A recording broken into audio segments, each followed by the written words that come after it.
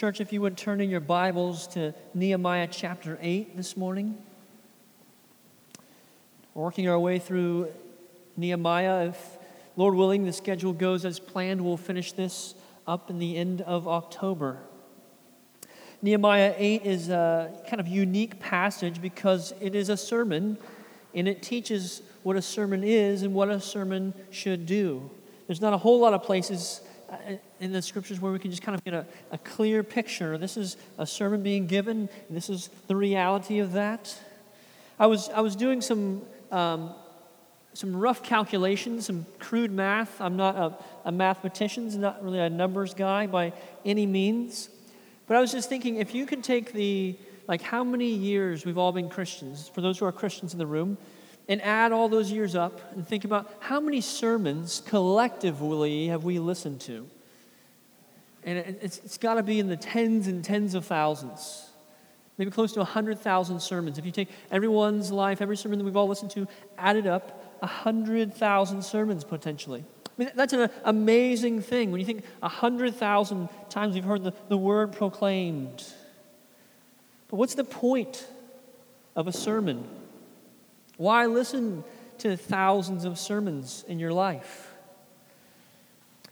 God has ordained His word to be proclaimed, to be heralded to His people through the regular preaching of His word, through the preaching of God's word.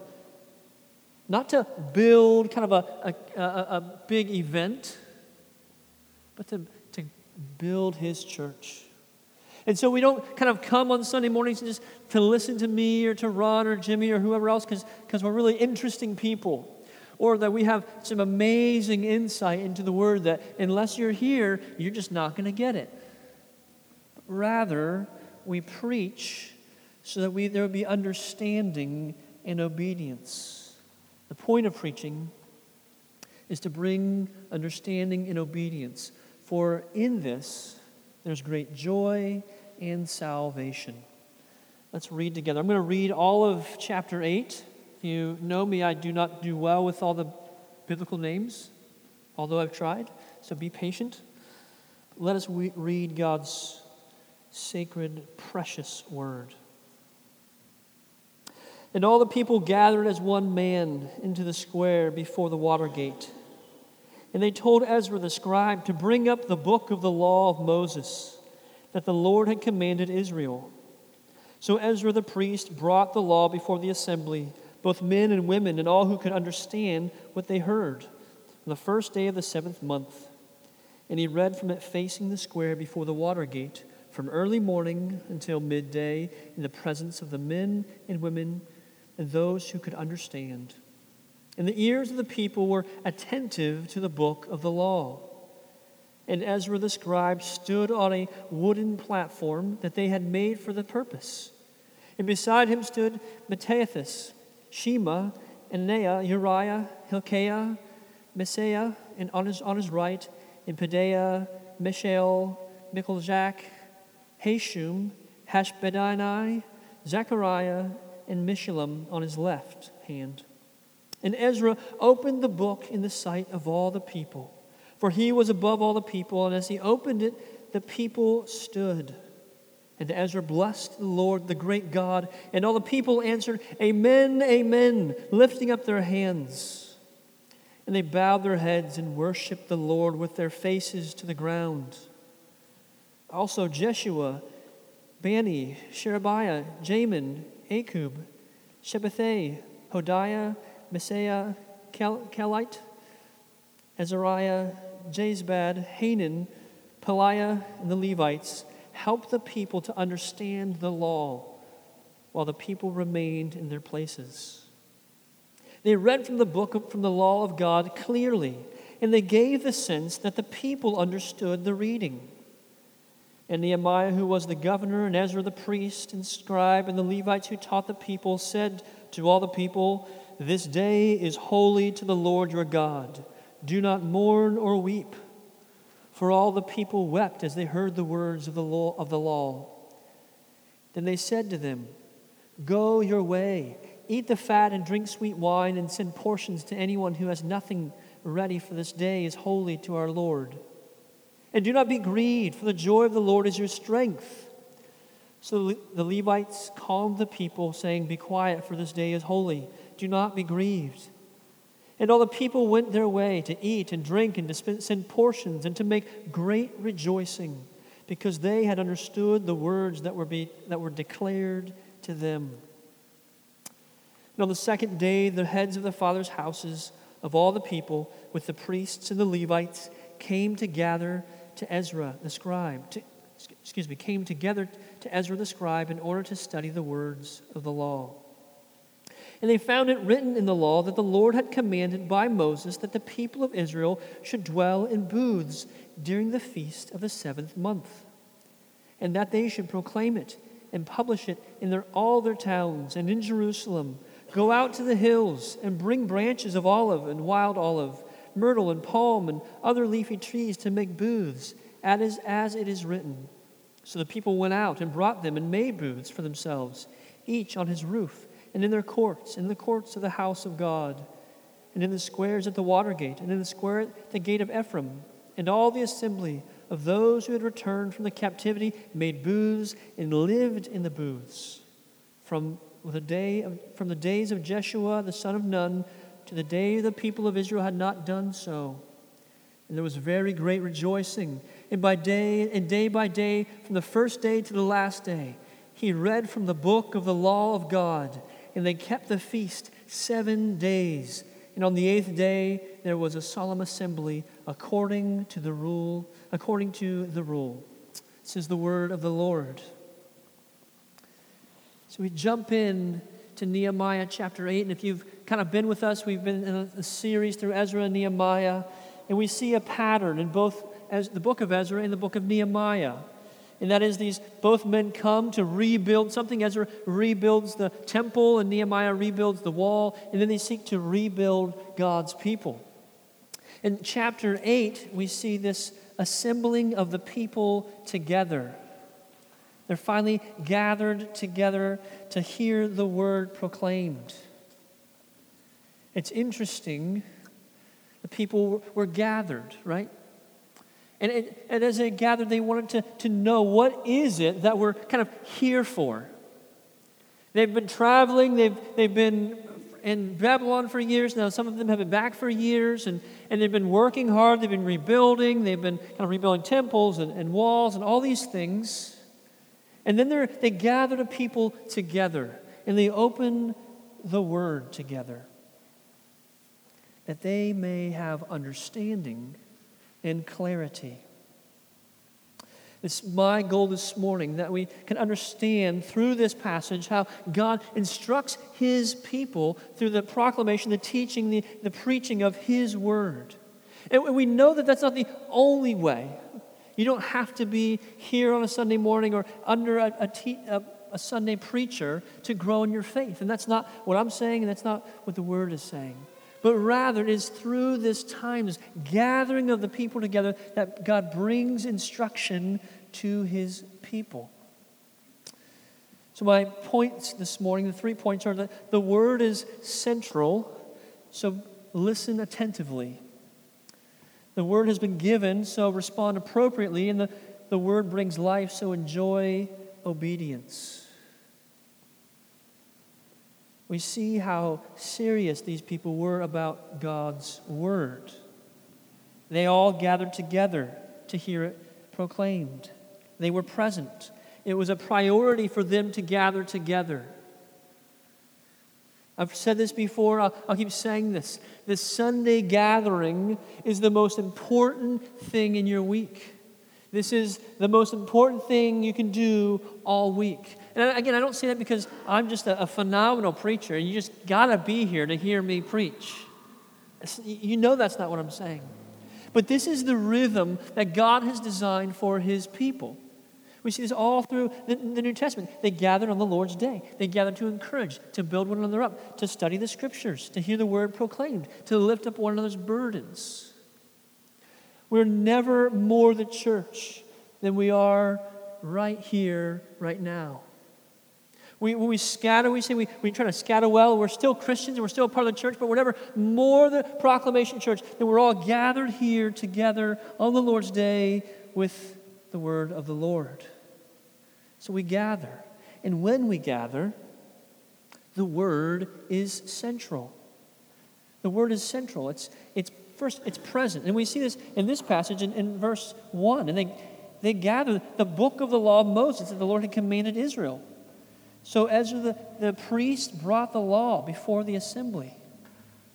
So it's interesting as we'll get into this passage, you'll realize this wasn't the norm.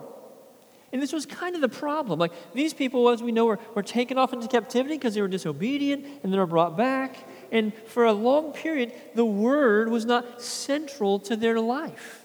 It wasn't central to their daily life. It wasn't central to their rhythm as a people of God and how they worshiped. So the first thing is that the word it's present. It's hard to say that we are people of God, that we're Christians, if God's word is absent from our life. It's hard to say, man, I love Jesus, I'm a Jesus follower. Okay, where's Jesus' word in your life? Yeah, I think it's somewhere on the bookshelf somewhere. I don't really need the word. I kind of grew up in the church. I kind of know the gist of the Bible. I don't feel like I need to read it or study it. I've heard everything it has to say. As Christians, the word is present with us. It's in us. It's among us. We have it open. We're studying it. We're people of the word. The word is central. It's present. And the word was honored.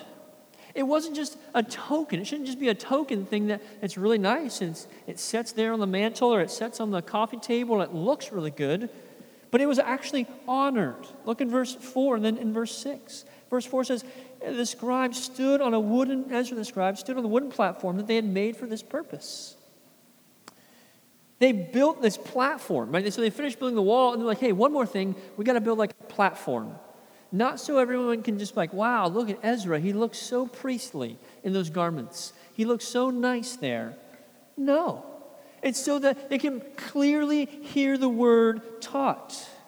There is a symbolism happening when the word is elevated up. It's a priority. It's our authority for us. It's honored. And how do the people respond? Verse 6. Ezra blessed the Lord, the great God, and all the people answered, Amen and Amen, lifting up their hands. They bowed their heads. They were learning to have this honor for the word of the Lord. And we live in a day and age where we don't honor anything. But nothing is honored. People don't honor their parents. Parents don't honor their children. They don't honor the authorities in their life. They don't honor their neighbor. They don't honor anything.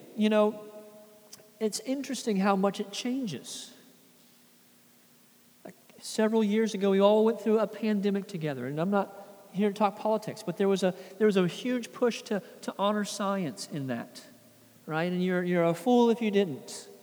And then now science disagrees with biology, and so we're not honoring science anymore. We're honoring your opinion, not biology. It's not about the science anymore. It's about how you feel.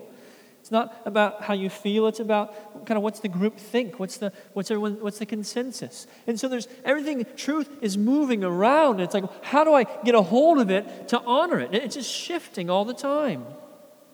The Word of God is to be honored. It's to take priority in our life. Well, I have this conversation with people all the time. What's God's will for my life? This is God's will for your life. This is it. His will is that you love Him and follow Him. And that's all laid out in His Word. This is His will for your life. It's to be honored. What's the Lord say? It says, don't do that. Well, then you shouldn't do that. And I'm not talking about like we all struggle with our flesh. We all are contending. But we're to seek to submit to God's Word. It's to be honored in our life. It's to be honored in how we treat one another. We don't use God's Word. We don't weaponize it to manipulate things to get what we want. We honor God's Word. So the word is central, it's present, it's honored, and it's understood. This is so important. Look in verse 8. They read from the book, the law of God, clearly, and they gave the sense so that the people understood the reading. This idea of clearly, it's given with understanding, that it's laid bare, it's explained. It's not just some ideas and thoughts. Think about how many of us have grown up in the church and just heard sermon after sermon. It's like, I don't even know if I really understand what he's saying. Or it just sounds like white noise. It's so important as an elder and as Christians, as brothers and sisters in Christ, that we help people to understand the Word. What good is it if I say, okay, this is God's will for your life, this is how you are to live, this is the final authority in your life, but you don't understand it? And this is the thing that the priests should have been doing for generations. They should have been teaching the law to the people. They should have been expounding upon God's word, but they were not. So the people were given over to sin, and they didn't desire the things of the Lord. And here, God has brought his people back. If you remember, the theme of this series is that God renews and restores his people. He's bringing them back. They rebuild the wall. They're doing these things. Now he's restoring them. He's giving them understanding again. The Bible instructs husbands to live in an understanding way with their wife. And that doesn't mean, hey, your wife's a real, difficult person, so you got to kind of understand her. But saying, listen, this is your bride. Know her well. Live with her in an understanding way. Well, that implies that you're learning and you're applying and you're seeking to do this well. And if God's word is not central, if it's not present, it's not honored, we're not going to understand it. If we're not studying it and saying, Lord, help me to understand this, and taking passages to one another like, I'm confused about this, or what do you think about this? There must be understanding. We live in a day and age where there's so little tolerance even for understanding. You don't have to understand anything, you just have to affirm things. Right? So you don't have to understand my world, you just have to affirm it. You don't understand what the Bible says, you just have to affirm it or not affirm it. That's not the kind of relationship that God calls us into. He calls us into a loving relationship with him. And this requires, again, that we know him, that we know his word, that we understand what is going on. So we must listen attentively, as they did in Nehemiah 8. So I know I'm not the most eloquent preacher to grace your ears. But you're not coming here to hear me. You're coming here to hear God's word taught. And so you are to listen attentively. What does God's word say to you? What's he saying to you with his Spirit in you? What is it that he's wanting to teach you? For you to have understanding in. Listen attentively, because God's word is central. The other thing is that God's word, because it's been given, we need to respond appropriately. We see this in the next several verses. In verse 9, there begins to be this response of all this emotion. So Ezra reads the word, it's been given clearly, and there's this emotion, this weeping, this mourning that the people are responding with.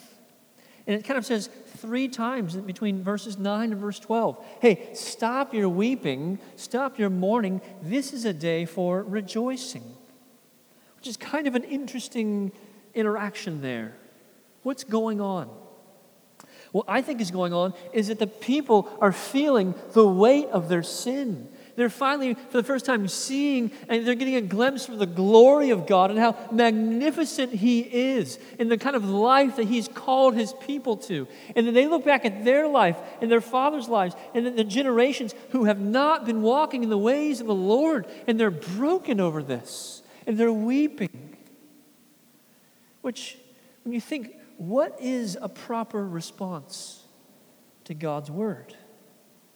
What is a proper response to God's word? When you hear God's word taught or preached, or you're reading it, what is a proper response to it? Right? It's obedience. It's obedience in faith. But obedience, again, alone is not the intended desire.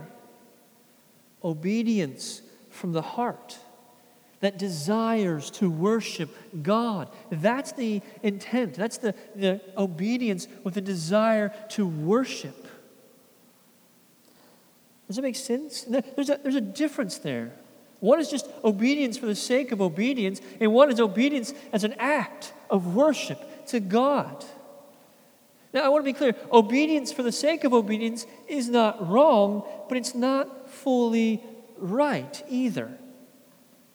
God has given us commands that we are to obey, and even if we don't feel like obeying them. But every command God has given us is an opportunity for us to worship Him in our obedience. So the word was proclaimed by Ezra with clarity. Now the people, they respond with sincere hearts, a sincere desire to obey. They respond with mourning and weeping, and they respond with joy and rejoicing. Look at verse 9. And Nehemiah, who was the governor, and Ezra the priest, scribe, and the Levites who taught the people, said to the people, "This day is holy to the Lord your God. Do not mourn or weep." For all the people wept as they heard the words of the law. And it would seem this is the sorrow, the weight of the sin, the weight of all the years, the generations of missed opportunity because people were not clearly teaching and sharing the Word of God. There's times when we lay open, God's Word is proclaimed, and this is a true and right response, is this mourning, this weeping, this sorrow over sin, sorrow that we have neglected to keep God's Word central in our lives. And because of that, people are suffering. Marriages are breaking apart.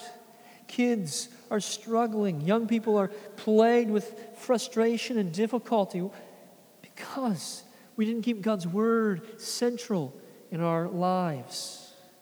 So they respond with this mourning and this weeping. Then there is this call to respond with joy and with rejoicing. This is, if you are a Christian, this has been your experience. You're made aware of your sin. You're made aware of your need for a Savior. And there's this kind of this weight on you. I can't save myself. I deserve to go to hell. That's what I deserve.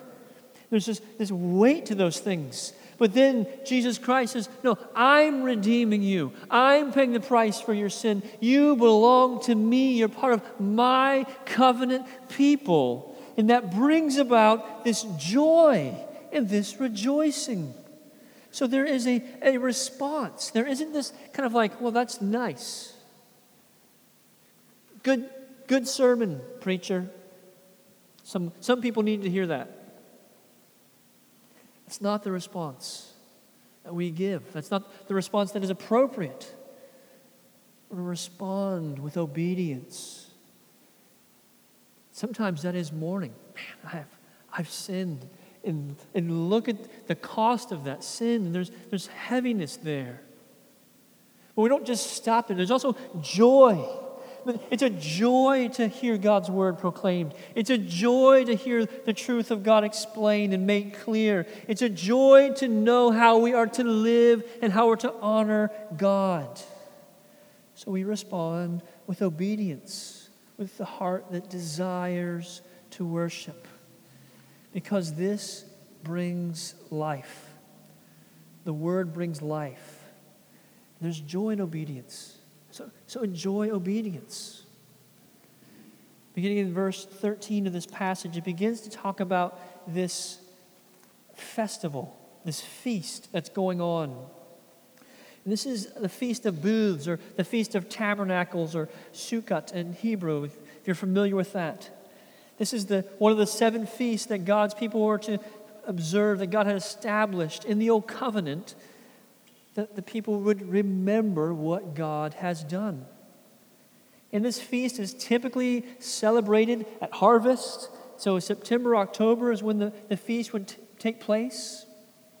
And the people would do that. They would make a booth. They'd make like a little tent, a little tabernacle out of sticks and shrubs. And we know in Leviticus 23 where the instruction was given to the church on how, or to the nation of Israel, how they're to observe the Feast of Booths. They're to make these tents. And they're to dwell in them for like 8 days, from Sabbath to Sabbath. So from a Saturday all the way through to the next Saturday. And they're to remember that they were held captive in Egypt, and that God delivered them out from captivity. And this isn't just kind of family folklore for them. This isn't just, back in the day, God did this thing. But they established, God gave them the feast to remind them that God had protected them and that He had provided for them. That even as when they were in the desert, He was providing for them. When they were sojourning through, God was providing for them. God provides for us. He's our provider. He's freed us from the bondage of sin, and He will provide for us while we're in the wilderness in this present age. Right? The Garden of Eden, Genesis, it's gone. Brother, sister, we are in the desert, and there is a garden waiting for us ahead. In the meantime, God is going to continue to provide for us. This Feast of Booths was a foreshadow that the Messiah was coming. The ultimate provider was coming. And that our dwelling in tents is nothing more than just dwelling in tents for a season, for a time. It's actually, this is a side note, but it's interesting. Most scholars believe that Jesus was actually born during the Feast of Booths. Now, I don't know how Christmassy you all are, but there are a couple of reasons for this. One, there's some good clarity that the Catholic Church started celebrating Christmas, or the Lord's birth, in December. They started doing that in the 4th century. Right? There's also some understanding that shepherds would not have been out with their sheep in the middle of winter in December. It's also interesting that when John 1:14, it says, "The Word became flesh and dwelt among us.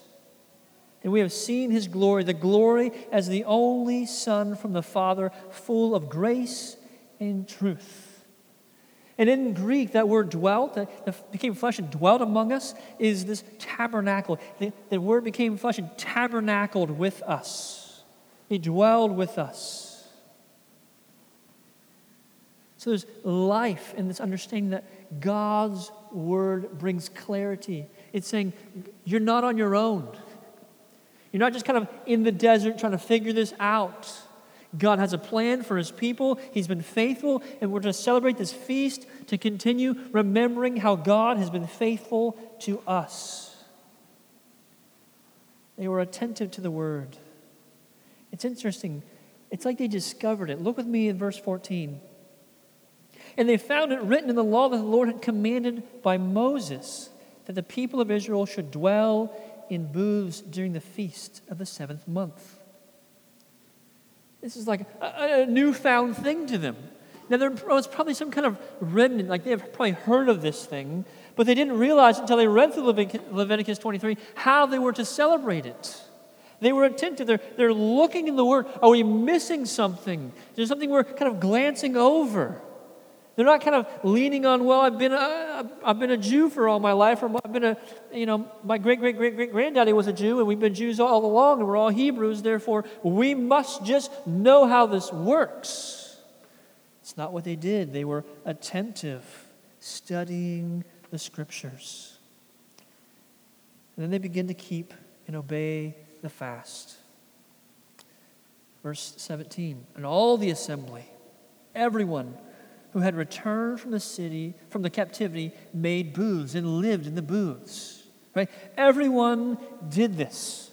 They're like, hey, guess what? We missed the mark. We've been missing the mark for generations on this. Let's get this going. Let's be obedient.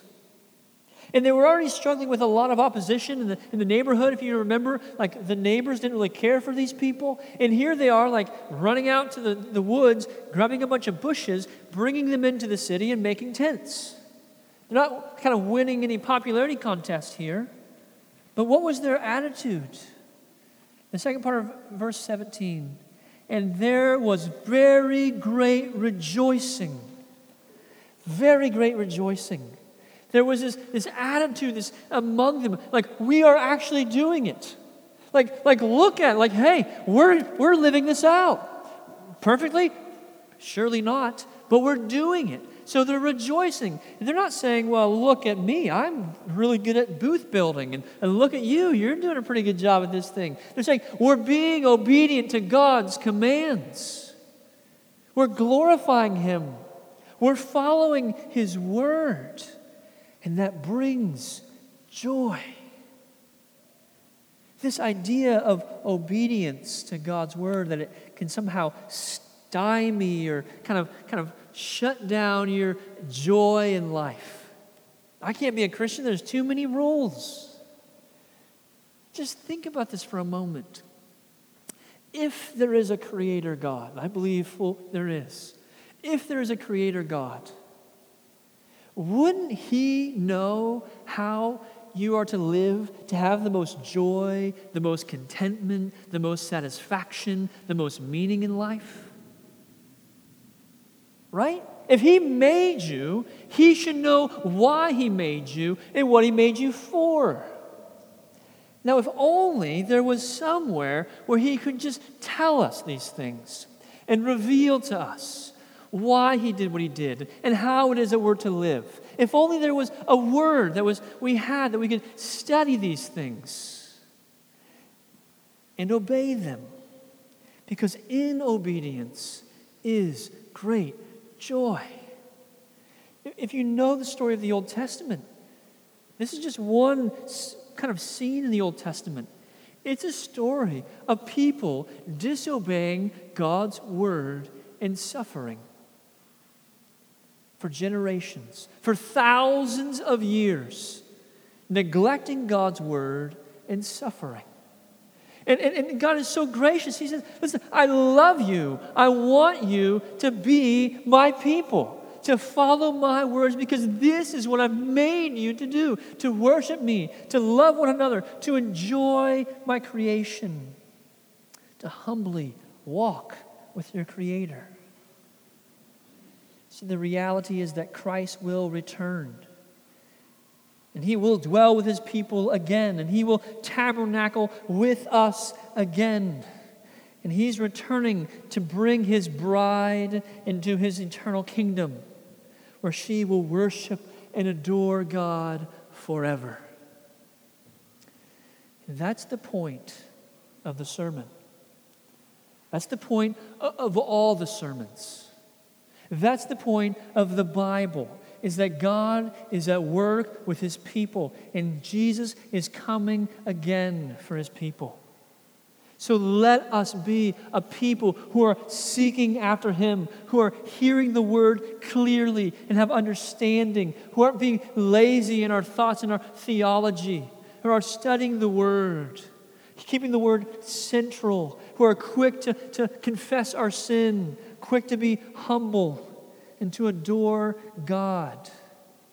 That we may be a people who experience the joy of the Lord, His great rejoicing.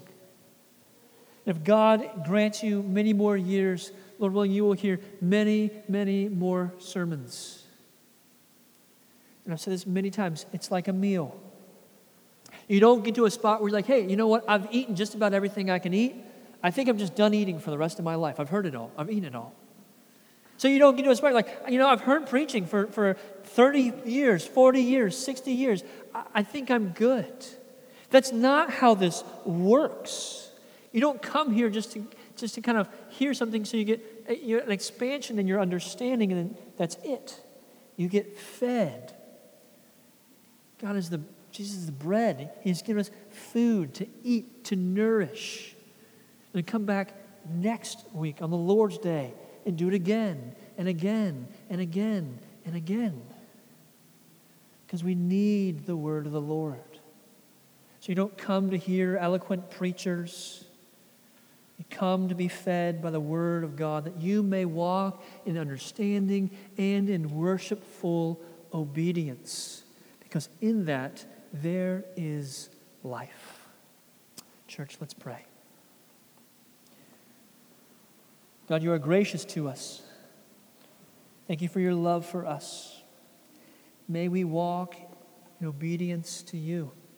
I pray for those who may be here who do not know you as their Lord, as their Savior, that they would repent of their sin, that they would turn and put their hope and their faith in you, Jesus. You would grant them life. Oh, that they would see how empty the things of the world are. I pray for the church. It's so easy for us to just hear another sermon, hear the word again, hear a verse that we've heard so many times. But may we be attentive. May we be asking you, Holy Spirit, to make these things clear to us. May we walk in obedience to these things. We pray this in your holy and precious name, Lord Jesus. Amen.